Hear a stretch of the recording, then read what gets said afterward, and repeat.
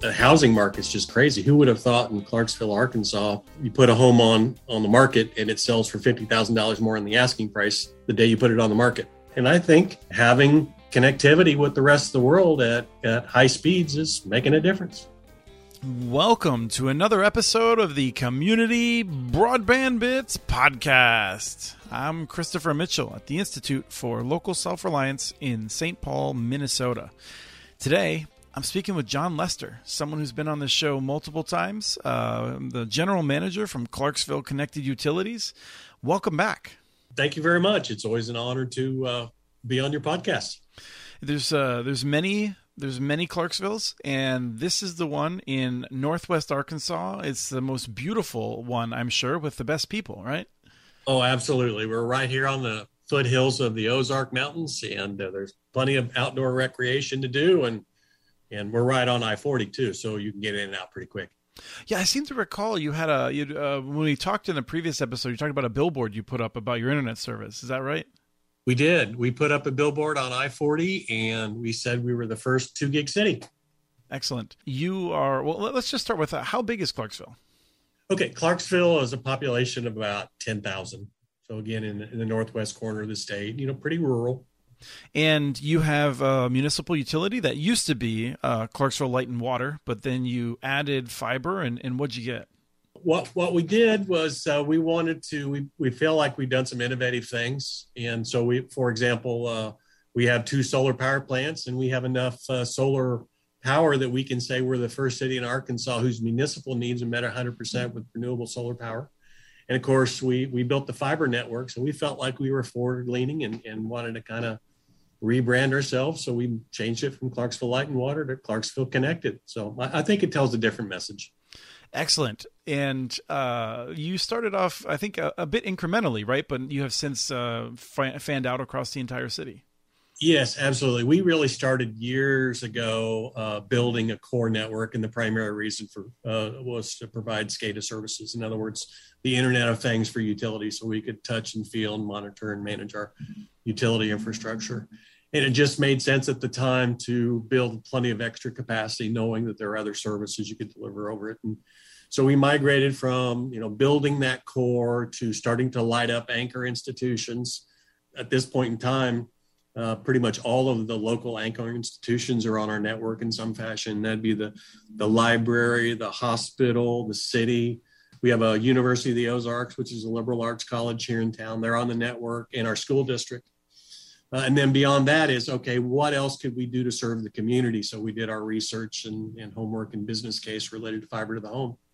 And it all looked good. So we ended up being the first city in Arkansas that issued bonds to build out a network. In fact, historically, Arkansas has had its share of laws that prohibited municipals from doing this. Municipal electrics had the ability to do that, but there was still uncertainty about even if municipal electrics could build and provide the network where they could issue debt for it. So we were the first one to kind of break that ice, issued the debt in early 2019, and we started construction in October of 2019.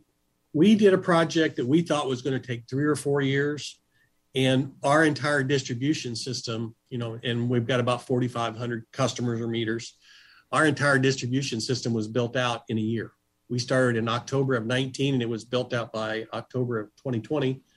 And we did more of a design build process that I think expedited it. And we created, I think, pretty valuable partnerships. For example, we used Graybar for most of our equipment, outside plant equipment, and we leveraged their national procurement program. That way we could sole source from one supplier. I think that expedited it a lot. And, in today's world of supply chain issues, they kind of managed all that for us. Yeah, I was thinking that your timing was really spot on. I mean, to have finished that project early, right in time for a time when a lot of people would need it in their homes, and to now be in a position where you're not trying to procure a whole lot of material, that's pretty nice. Yeah, well, the good news is the supply chains weren't nearly as much of a problem then, but we didn't get all the ARPA money. We had to issue debt for it. That's the downside. But we had the distribution system done, and we already had enough orders that we had over 1,000 drops done in the first year. And we're at the point now where we have totally installed 1,600 locations out of about 4,300, 4,500 meters. So that would be 37% of the drops, the potential drops are done. And of course, there's always going to be a little turnover, but we are actively billing 33% of our customers after 2 years of being able to do drops. And I think that's pretty incredible. Yes, that's definitely the path to success. I'm curious, is it challenging? One of the things that we hear is that the kind of economies of scale that make it, it's never easy, obviously, but that make it a little bit less difficult, kick in kind of, around 4,000, 5,000 subs. And, if you get the entire town, you're still just going to be scratching up against that. I think the economics work better than they did 5 years ago. We thought that our business case would work at about a 20% take rate. We planned on at the end of year 3 or 4, 30%. And we think that a 50% take rate against our 4,500, 4,300 customers is going to be, pretty good. I wouldn't be surprised if we get up to 70 eventually. That is something that we see. And particularly, I mean, the kind of demographics that you have in a region like that, people are really going to value that local service. Unless you do something really dumb, what we see is people only disconnect if they go toes up or they leave town, right? So, well, yeah. In fact, of our customers who have disconnected, the 180, most of them have just moved. Right. And one thing that we know we need to get better at is recognizing those homes that we've already connected. When the people move, we're ready for that next person to come in, and we do that. As municipal utilities, we're not good cross sellers. Yeah, we need to recognize that opportunity and say, "Hey, we're already at your house. We're just going to almost assume the sale." We'll get better at that. We're rural Arkansas, and so you could consider our community economically challenged when you look at the number of kids or families that have free and reduced lunches at school, but here's the interesting thing is our business case, we anticipated that our slowest package, the 100 symmetrical package, would be the highest, would be about a 65% rate. And the gig package of the 4 packages would only be about 5%. Mm-hmm. When we've taken out the special network that we did just for the housing authority, because they have a special network, 41% ordered the 100 package, and we're at 23% for the gig package. Wow, that is interesting. That is definitely a switch from several years ago. Yeah, I mean, it just kind of blows my mind that we see that with the electric co-ops too. In many cases, I feel like. Can you tell us what do you charge for those different price points?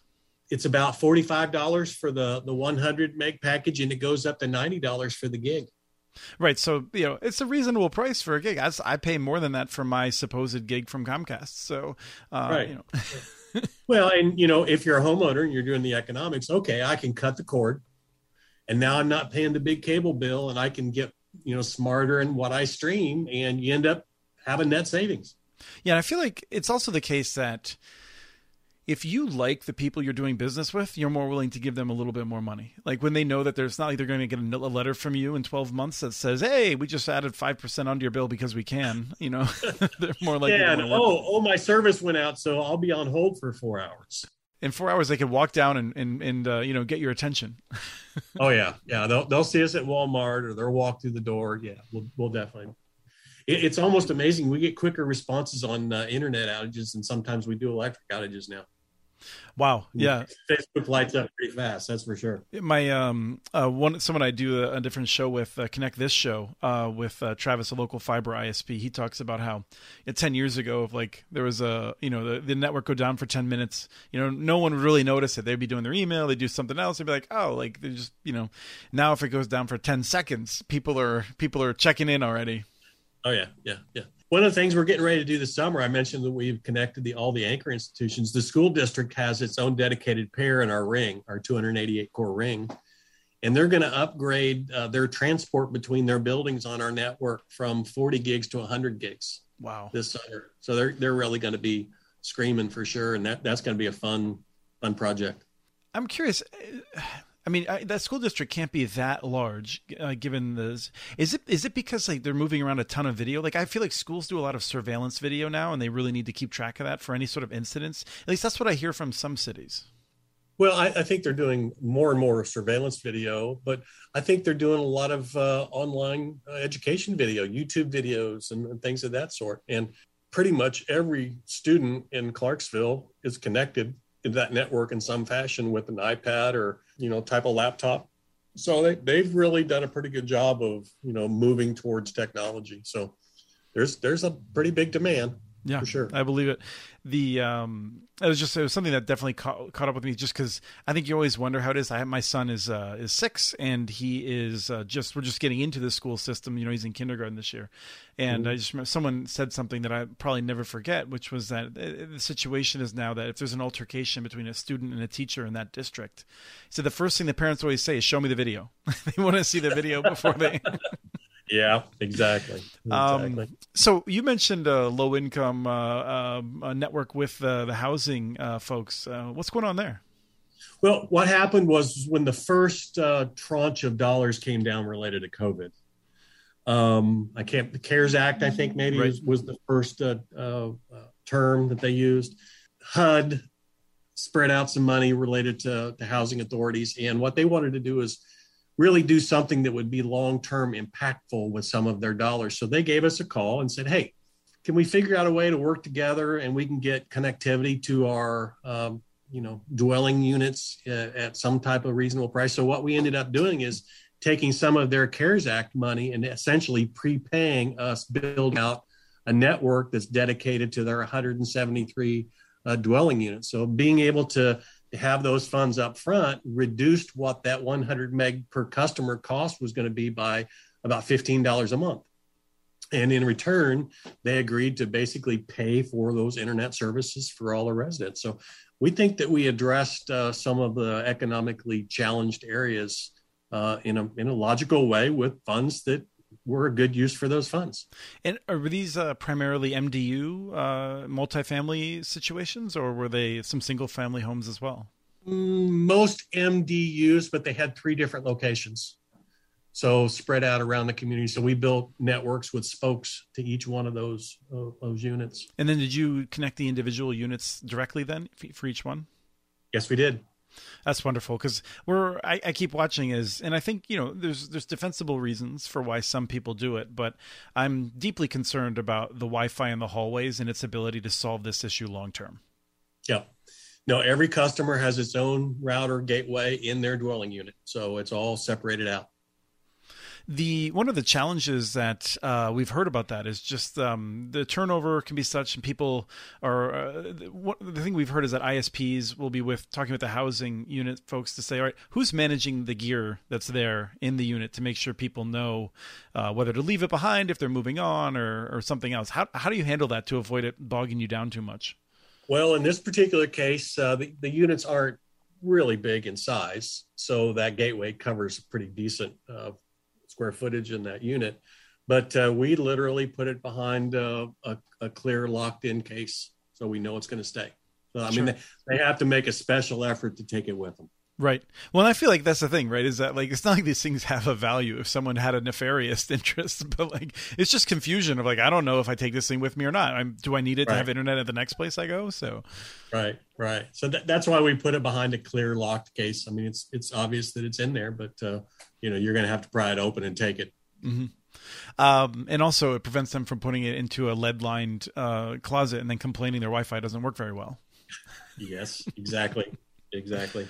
How are things going in terms of economic development? I think one of the things that we talked about before is that you've been seeing a good influx of growth because you have a pretty low cost of living in a pretty beautiful area. COVID's changed everything for all of us. Okay. I think we've had a significant number of people moving from metropolitan areas, California, Illinois. I mean, some of the response for people getting into a more rural, simple life is real. The housing market's just crazy. Who would have thought in Clarksville, Arkansas, you put a home on the market and it sells for $50,000 more than the asking price the day you put it on the market? I mean, that would have been inconceivable 2 years ago. And it's just the pressure of people relocating here. And I think having connectivity with the rest of the world at high speeds is making a difference. When I assume that kind of area, you're having greenfields and new developments coming in. Do you put in the infrastructure yourself? Do you require the developers to do that? How do you handle that? If the developer's going to be putting in a subdivision, we would require them to do it. We would have them put in all the conduit just like we would for electric or water and everything, and then turn it over to us. They would do it at our specs. But if it's an individual home here and there, we typically just do it and not necessarily charge it. We'll have a water tap fee or sewer fee, but electric and fiber, it's just included. We made a big deal. We were really excited when the Arkansas legislature decided on a unanimous basis. You noted that they changed the law. I mean, it was really quite remarkable. I mean, and maybe you can, I don't know how closely you follow the legislature, but it seemed like it was like 2 years before. I remember it was a senator. I remember her first name, Breanne, I think. She's a state senator, and she's in Russellville, which is maybe 15 minutes to the east. Breanna Davis. That's right, Davis. And so she and the Republican Women's Senate Caucus, I believe, really advanced this thing. They were looking around and said, wow, like we're trying to drive people online for Medicaid. We're doing this different stuff. And there's all these people. There's entire counties where people basically don't have service. And they pushed through. And it felt like the industry kind of hijacked that bill and they modified it so that you could do, if you got a grant, then cities would have some more authority. And that was still pretty cool to see some progress in terms of giving cities more authority. But then I think it was 2 years later, they came forward again and they just got rid of almost all the restrictions and did it without a single dissenting vote. That was really remarkable. It was stunning. And I just think it's because so many people have called and questioned for so long the lack of service and the lack of response from the incumbents that even the legislators were fed up. They just said, this needs to be done. We don't care how it's getting done. So it was a great thing. So has that changed any thoughts that you have? I mean, are you getting more phone calls from other cities that are saying, hey, we have this authority. We're not really sure if we want to do anything, but like someone's got to do something. I know a number of discussions have been had at the municipal league level. I've gotten a few calls, a few tours. Where it's changed it for us is, plus the ARPA funds coming down, is the ability to partner with some of the cities around us. And then build outside in the county area that may not be served by us electrically. It might be served by an investor-owned utility that has no intention of building a fiber network to them. So that's where we're starting to look at ARPA money and some of the state grant programs. They're supposed to get another tranche of the ARPA money this summer at the state level. And we intend to put in some applications for grant money to build out to a couple towns around us and in the rural area around us as well. Well, and that's interesting that you have particularly investor-owned utilities around you, because I know there's a lot of electric co-ops in Arkansas, and many of them are doing really good work to get folks connected. We have an electric co-op that has started a for-profit division called Wave Rural Connect. They're on the northern part of the county, but there's an investor-owned utility on the southern part of the county. So, and us kind of sitting in the middle. So it doesn't make sense to duplicate services and compete. So we're just looking at the OG&E area. Sure. And is there any, I feel like the biggest challenge that obviously from your perspective, it's as long as you can keep the risk low, particularly with those grant funds, it's really great because then you're spreading those fixed costs more widely and everyone in the community benefits, the region benefits. Absolutely. But sometimes there's politics that creep into it. Oh, never. Well, yes. I think that there's some definitely economies of scale because we've already built the fundamental pieces to drive a network. One of the things that I'm seriously looking at is what would some of these communities have done 100 years ago if they created their own electric utility? This is the exact same thought process.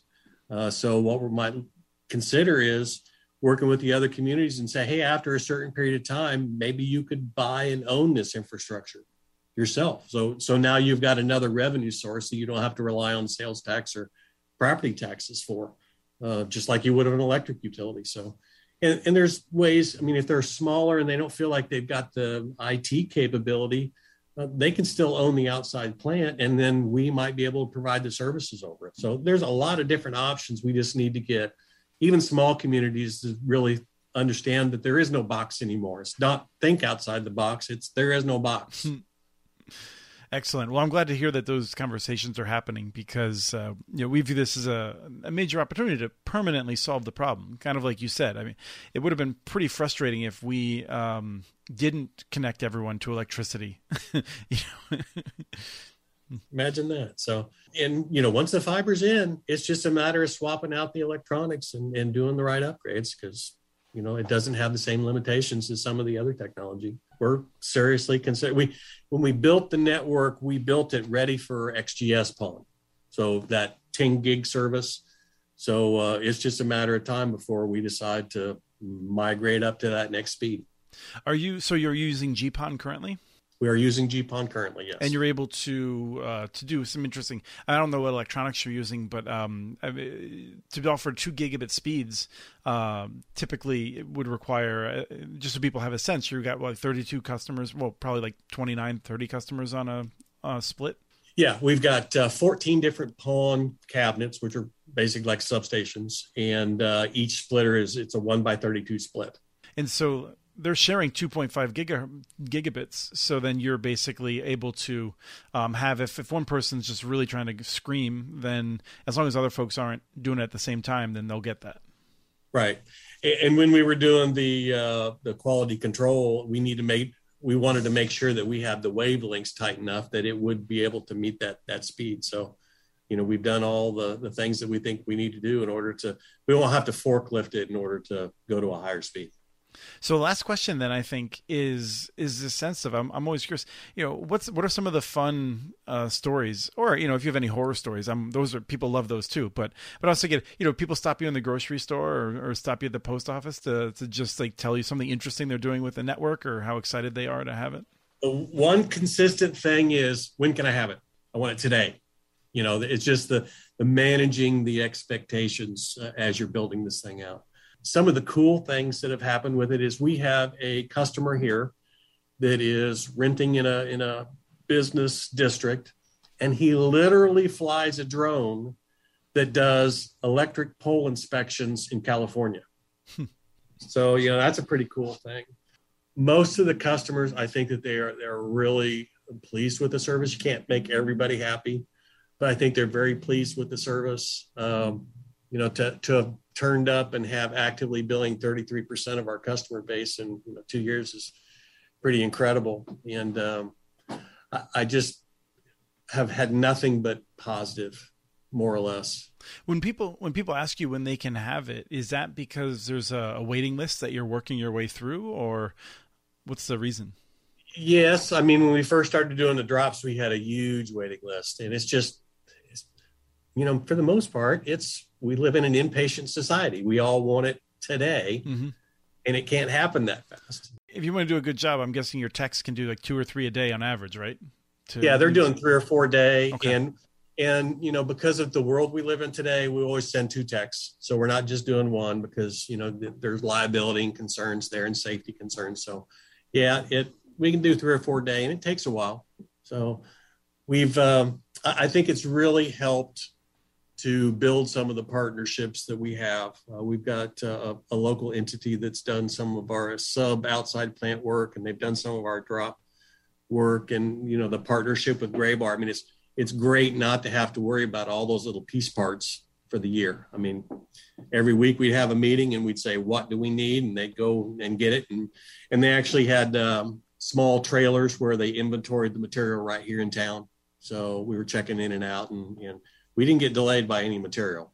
I know that's not the world we live in today, but that's the way it was then. That's how we did it so fast. Well, I hope that you'll be able to continue that as you work with your neighbors to expand, and you don't just get yourself a big old headache as you're trying to help others. Well, using the community, I think it's called Omnia program, it gets you out of, having to bid every single component. Having it there when you need it is way cheaper, even if you might pay a little bit more per unit than not having it there until the contractors, we don't have anything for you to do today, because you're still going to get billed for it. Yep. And I feel like that's the part where I can't stress enough for people who are looking at this and wondering why the costs can be high. On issues of permitting, which I'm going to guess you have a really good relationship, and you don't have to wait for anyone. If you want to get on polls, you know who to talk to because they're yours, I'm guessing, for the most part. Yeah, we look at the mirror. Right. But even, I mean, you have to work through the city for the permitting, and anyone who's working with a city, like cities should know that like it matters less whether it takes 2 weeks or 6 weeks. It's consistency that really matters. Yes, exactly. But it's crazy enough that we are down literally to 50 in-home gateway units, and the supply chain issue with the chip that goes in the unit is serious, and we're trying to figure out we want to keep the orders rolling. We'd love to do a promotion, but we're afraid that we'll have enough orders and we won't be able to fill them. Right. You get two neighbors and you ask them to share. just for a few weeks. Yeah, that'll work.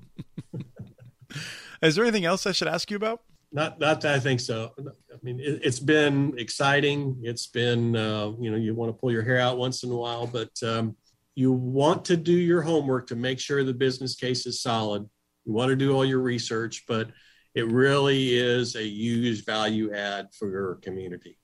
Cities that even don't own their electric utility really need to get serious about how do we solve this problem for our residents, because the incumbents are not going to do it unless they get a lot of money to do it. They're not going to spend their. And even in that situation, I do feel like they've gotten a lot of money and they ain't done it. That's where I just I get really frustrated because I feel like, because I say the same thing you do, whereas I'm just sort of like, well, it's not going to be efficient. And I'm like, wait a minute, like how many programs have we tried to incent them to do the right thing? And yeah, like some people will get connected, but it's not the best use of the money. So yeah. But I'll highlight what you said at the beginning there. Do your homework. Take it real. Talk to people like John Lester and take their advice seriously. Absolutely. And I guess the other thing that it's kind of joke, I think I've seen a Saturday night clip on Cancel My Cable. But, if somebody builds a network, they need to prepare their customer for how hard it's going to be to tell the incumbent, disconnect me. It's best to lie. I learned this, and it's best to say, "Oh, I'm moving to a place, and I've already set your service up, so you don't have to worry about me. I just need to disconnect this location." Oh, that's pretty funny. Yeah. Well, thank you once again for joining us on the show and doing that great work. We'll be checking in as you work with your neighbors. Love to do it. Enjoy doing the show. So thank you. We have transcripts for this and other podcasts available at muninetworks.org/broadbandbits. Email us at podcast@muninetworks.org with your ideas for the show. Follow Chris on Twitter. His handle is @CommunityNets. Follow muninetworks.org stories on Twitter. The handle's @muninetworks. Subscribe to this and other podcasts from ILSR, including Building Local Power, Local Energy Rules, and the Composting for Community podcast. You can access them anywhere you get your podcasts. You can catch the latest important research from all of our initiatives if you subscribe to our monthly newsletter at ilsr.org. While you're there, please take a moment to donate. Your support in any amount keeps us going. Thank you to Arnie Huseby for the song Warm Duck Shuffle, licensed through Creative Commons. This was the Community Broadband Bits podcast. Thanks for listening.